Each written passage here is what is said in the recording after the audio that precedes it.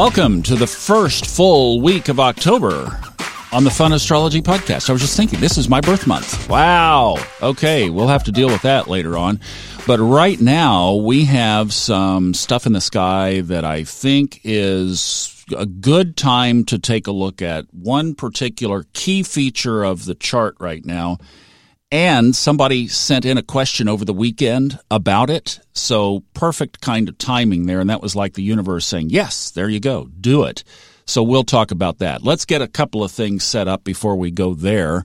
First of all, the moon is right plunk in the middle of Virgo, having gone in there yesterday. So we have a Virgoan, get her done, heads down, organize your projects, be effective, work, health-based moon. Everything else is where it has been for the last umpteen. If you've been listening to this at all, you know the placements and the key placements. Still keeping this big eye on Neptune in Pisces. This really is going to be playing out in some kind of key ways with the United States chart. That video that I've got about that depicts some of those areas. But keeping an eye on that, it's at 21 degrees. Of course, Saturn and Jupiter still in Aquarius.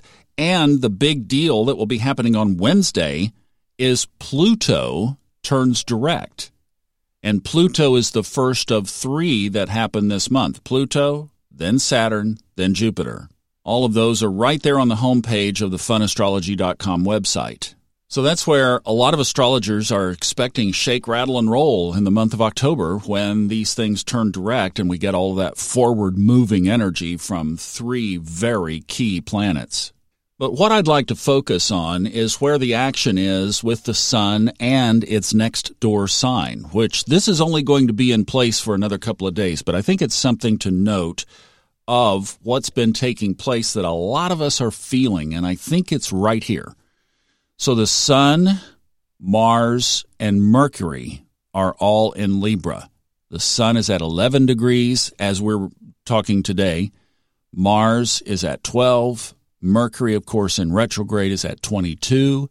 It will be headed back to about 10. So these are all just knotted up. So again, get in our heads, Sun, Mars, Mercury, Libra. Now next door in Scorpio is Venus. Now Venus is almost at 27 degrees. It will cross the county line into Sagittarius on Thursday. Actually, Thursday morning. So really we've got Monday, Tuesday, Wednesday, and then Thursday, it's on out of Scorpio. Here's where this is significant. Because, now let's go back to the first piece, the Sun, Mars, and Mercury in Libra.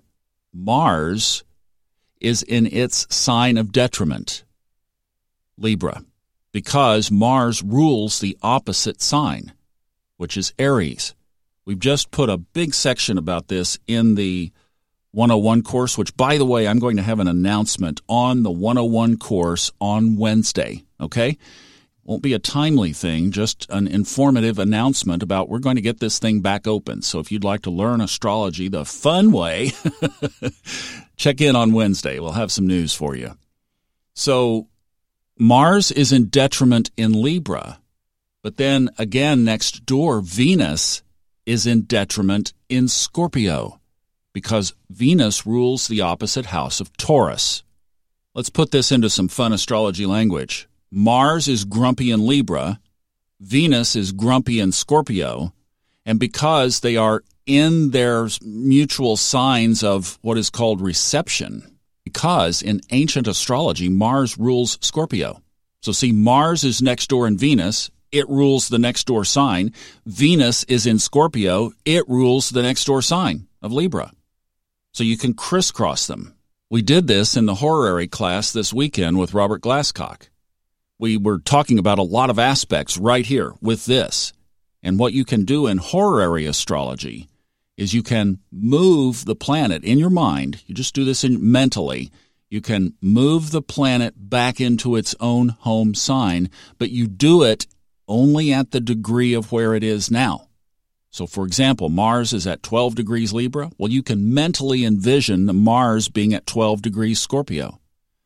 Venus is at 27 degrees, let's say, Scorpio. You can mentally put it at 27 degrees Libra. Now, that's only while they're in each other's signs. Once Venus moves out on Thursday, that deal is off.